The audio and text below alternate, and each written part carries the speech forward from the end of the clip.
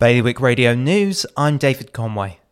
Jersey's government is urging businesses in certain sectors to bring in weekly COVID testing for all their employees as part of a new screening programme. The scheme, which uses lateral flow devices, will be offered to businesses in a number of sectors, including hospitality, retail and transport. A new walkway in Guernsey will be created this summer between Mora Restaurant and Pier Steps in order to serve more alfresco dining along the seafront. The trial project will see a section of the Town Quay footpath become a hub of outdoor eating, with unloading bays making way so pedestrians can be diverted around the space.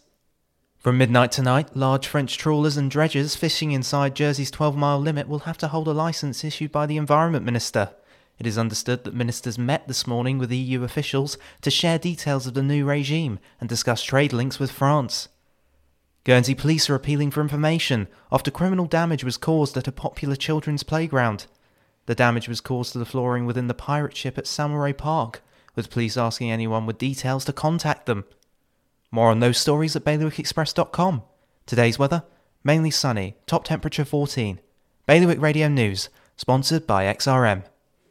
Regulatory Compliance Manager, software designed to simplify JFSC reporting. Visit xrm.je for more information.